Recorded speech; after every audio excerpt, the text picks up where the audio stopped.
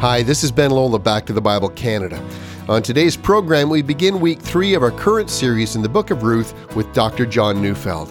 So let's turn together to Ruth chapter 3, verses 11 to 18, as we listen to a message entitled, Cultivating Fertile Soil Where Love Will Grow. My wife and I have now been married for over 35 years, but I still have memories of our wedding day.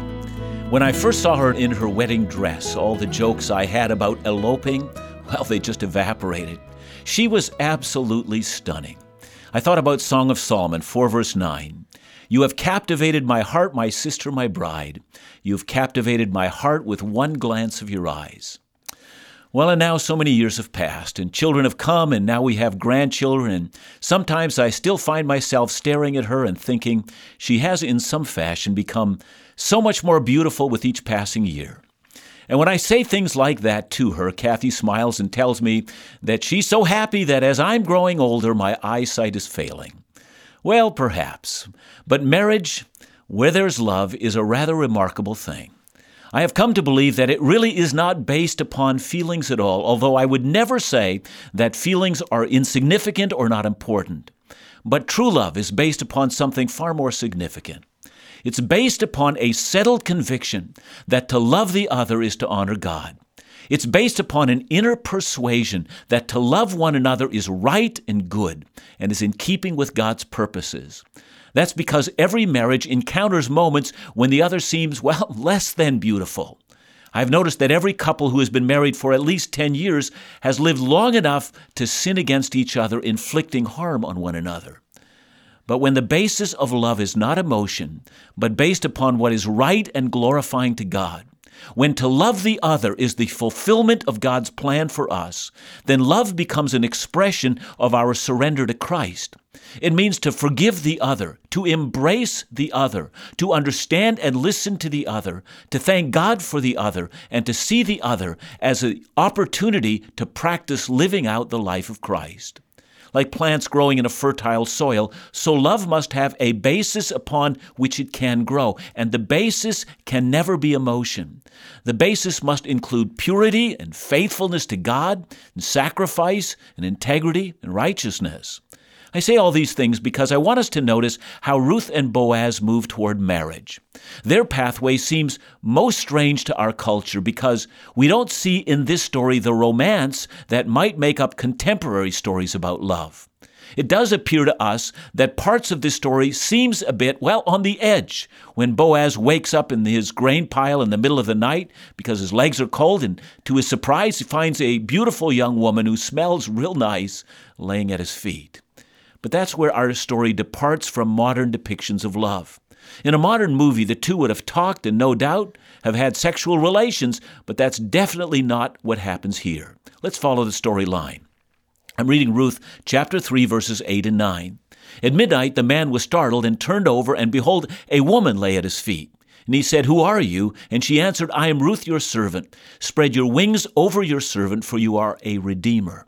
Well, let's unpack that. First, would you notice that Ruth does not lie at his side, but at his feet? She's clearly demonstrating that she has something other than an illicit sexual affair in mind. And second, as we've noticed last week, she calls herself his servant, using the Hebrew word for servant that indicates that she can rise to become his wife. And third, she speaks very frankly about what she wants. Naomi, her mother-in-law, counseled her at this moment to say nothing more, to wait to see what Boaz might say. But Ruth is rather straightforward. She says, "Spread your wings over your servant." Now, the translation wings, as is found in the English Standard Version that I'm using, is often translated as, "Spread the corner of your garment over me." I think we all understand that the word wings and to share your blanket with me are very different. One can seem like somewhat of a sexually laden request, and the other seems like an almost incomprehensible request. I mean, what would it mean for Boaz to spread his wings over her? But I want you to notice that the word the ESV translates as wings is the exact same word that Boaz once used to describe Ruth. In Ruth 2, verse 12, Boaz says, "The Lord repay you for what you've done, and a full reward be given you by the Lord, the God of Israel, under whose wings you have come to take refuge." It's also quite interesting that Boaz and Ruth's great-grandson, King David, would often write about the wings of God. For instance, in Psalm 17, verse 8, David writes to God, "Keep me as the apple of your eye. Hide me in the shadow of your wings." Or in Psalm 36, verse 7, David writes, "How precious is your steadfast love, O God! The children of mankind take refuge in the shadow of your wings." Or in Psalm 57, verse 1, David would write, "Be merciful to me, O God, be merciful to me, for in you my soul takes refuge. In the shadow of your wings I will take refuge till the storms of destruction pass by." In each one of these cases, the idea of wings are the idea of protection. It's an image of a young bird in the time of storm hiding under the wing of its mother, finding that the mother is bearing the brunt of the storm on behalf of the other.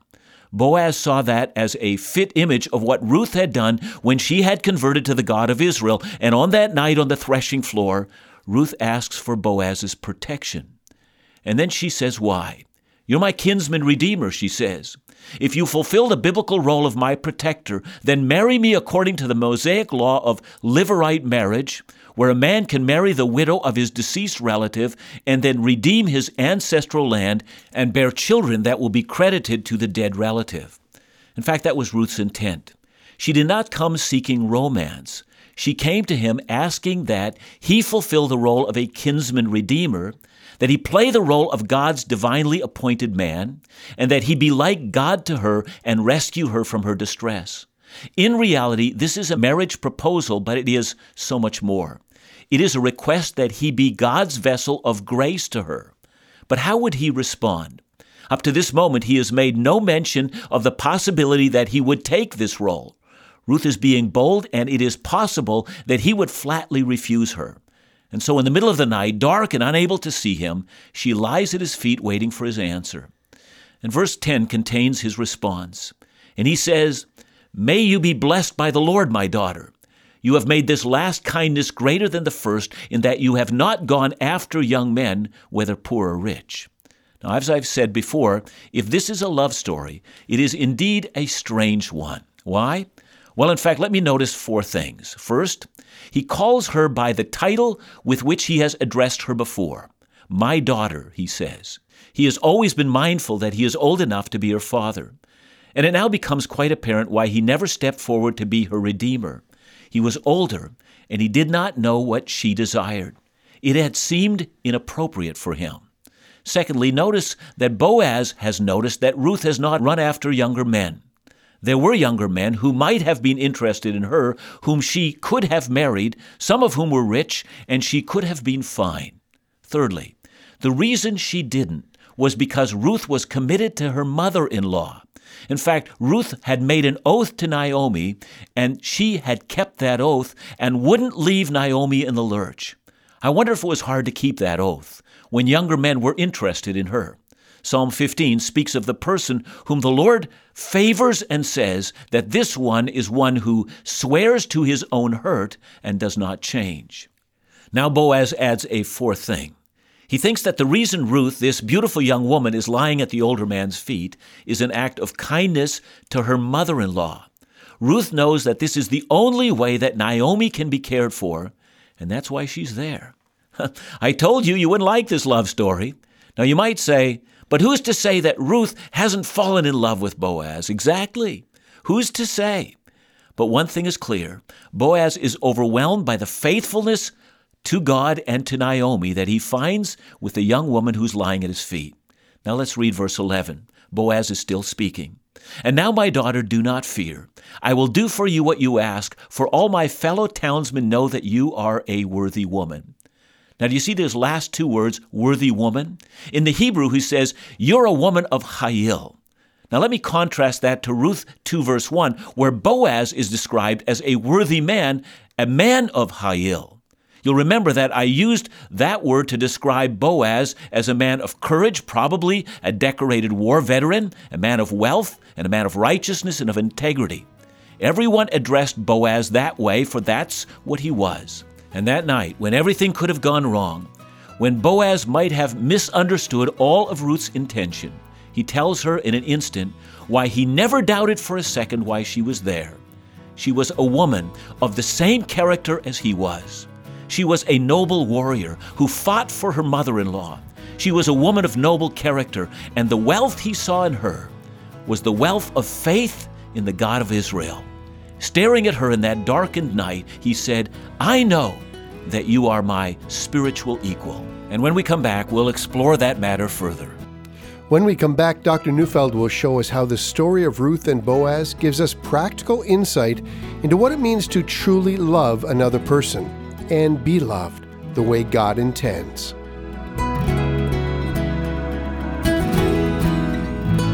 There are few countries with so much ministry potential, and yet the challenges are many as well.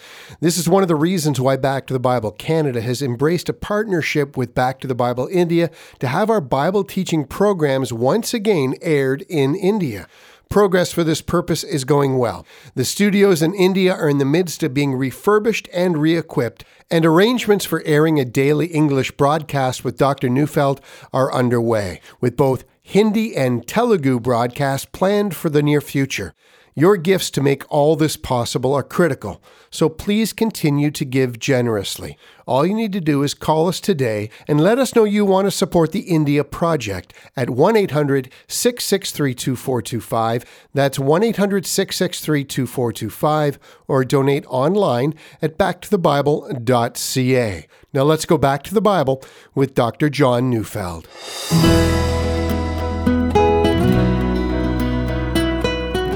Boaz has just accepted Ruth's marriage proposal based not on romantic love, but on the basis of the law of Levirate marriage, where Ruth would make sure that Naomi, her mother-in-law, was cared for. And it is here that I see the full blooming of true love. And just when you think that they might express their feelings now for each other, that the music would begin and the lighting on the set would reveal the love in their faces, well, nothing. Let's read verses 12 to 13. Boaz is still speaking. "And now it is true that I am a redeemer. Yet there is a redeemer nearer than I. Remain tonight, and in the morning, if he will redeem you, good, let him do it. But if he is not willing to redeem you, then as the Lord lives, I will redeem you. Lie down until morning." I hope you don't miss this. Boaz is a man of character, and he would never marry Ruth, even though he might admire her and even love her, if it were not in keeping with the revealed will of God. If the law of God forbade him from her, he would never take her, but he would give her to another. Now, I don't know about you, but this, in my opinion, is a great love story, for in this chapter we learn about the fertile soil where love can truly grow. And one of those places is purity. Psalm 24, verses 3 to 4 says, "Who will ascend the hill of the Lord, and who will stand in his holy place? He who has clean hands and a pure heart." You know, today's love stories are all shrouded with sexual uncleanness, so that sex is no longer a celebration of love reaching its maturity in a lifelong commitment of marriage, but rather it's the result of people who cannot control their lower nature. It was the late Dr. Ellen Bloom, who was professor of literature or English literature at the University of Chicago, who wrote that a generation has emerged who understand none of the great romances of history. The man who sees her from afar, whose heart is engaged by her noble character, who waits, who longs, and then love slowly begins to flower. Writes Professor Bloom, today's students have been in and out of bed so often they no longer understand the literature they read. Well, the Bible's clear. Purity is demanded by God.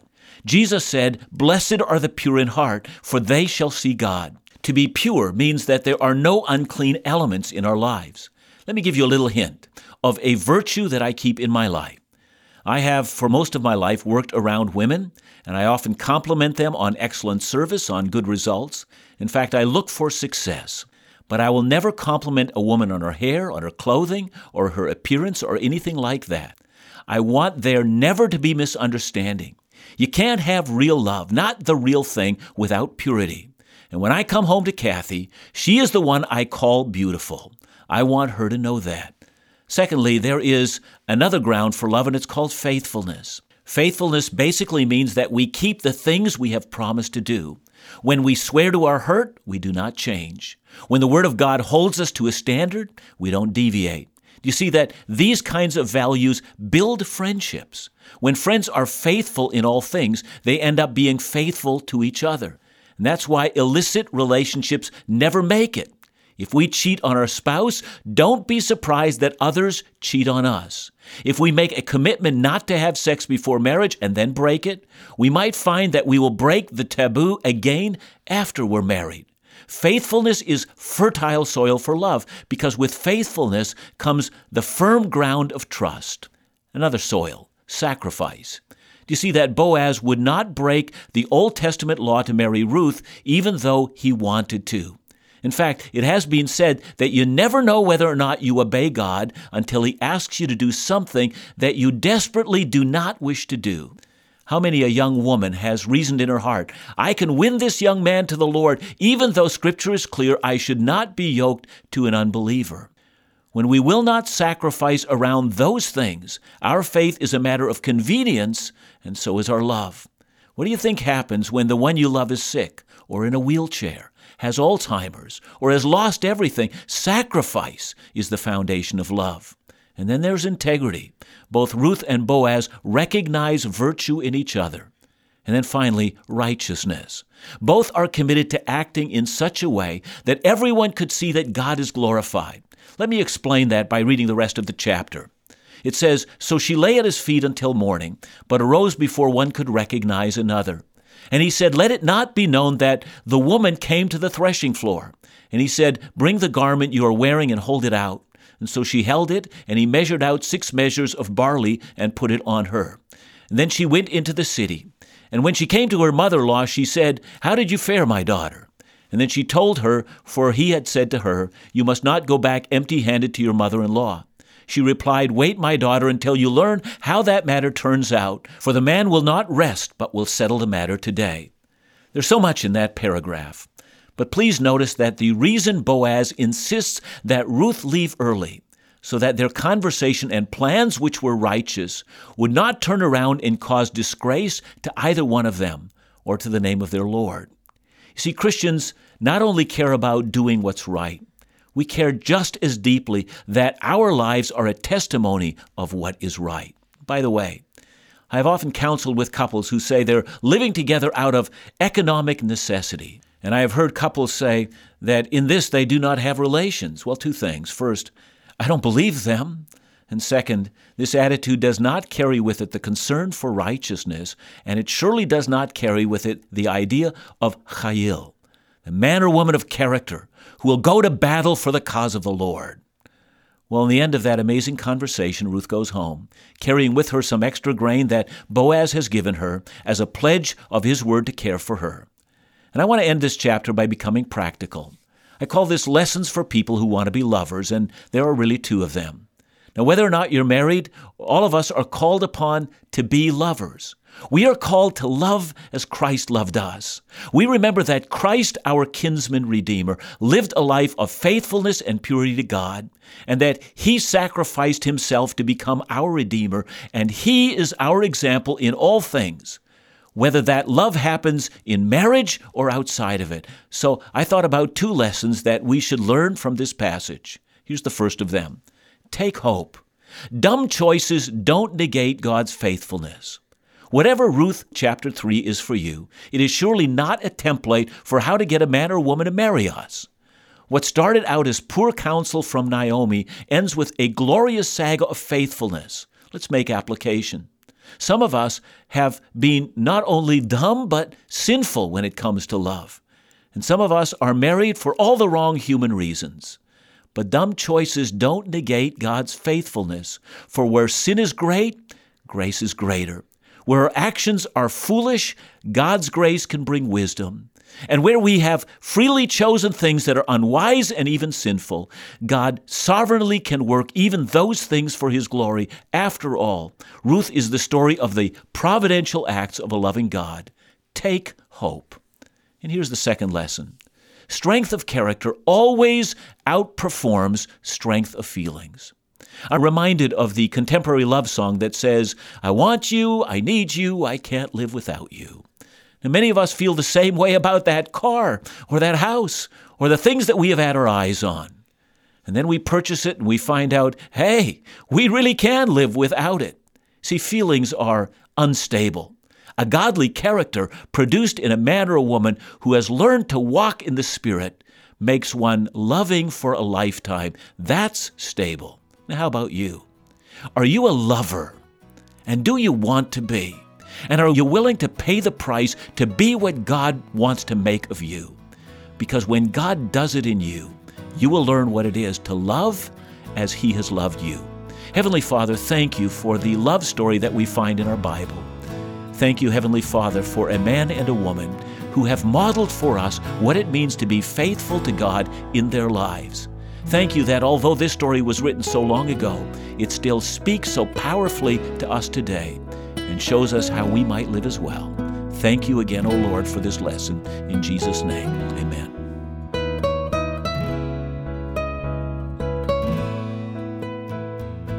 John, thanks so much for the message today. It has been a real challenging one. And you know, I have 3 children of my own, all in their 20s now. But as I look back, you know, they really struggled with this whole idea of romantic love and how to pursue love. And you know, the world tells us so many things and engages us in so many different ways. It gets confusing. How would you give counsel to the Christian young person today? Might surprise the Christian young person that I was actually young myself one day.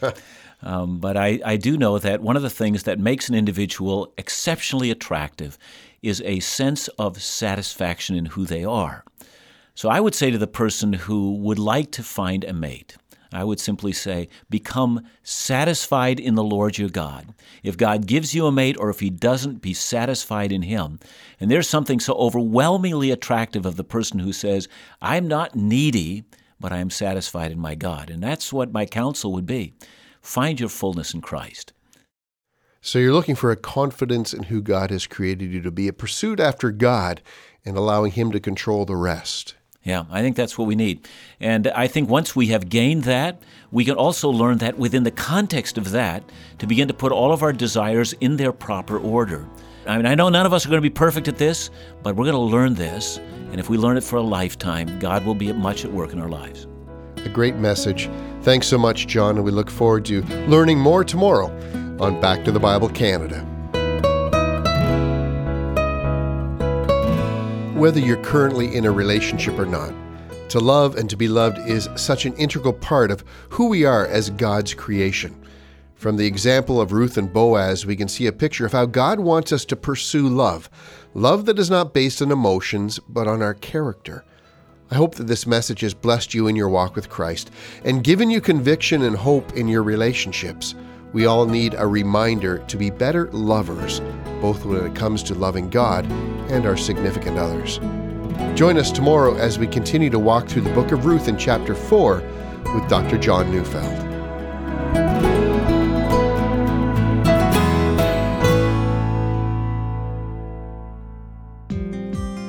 Just a reminder that this month we're issuing our August and September edition of Truth and Life magazine. This issue will focus on culture. The shifting sands of culture always have direct implications for God's people and for the church at large. So how do we live in a society which increasingly embraces values and lifestyles contrary to those reflected in Scripture?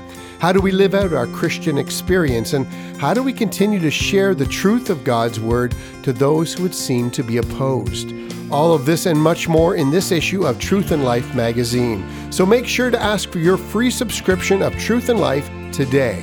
To receive your Truth and Life or to make a donation to the ongoing ministry of Back to the Bible Canada, call us at 1-800-663-2425. That's 1-800-663-2425. Or sign up online at backtothebible.ca.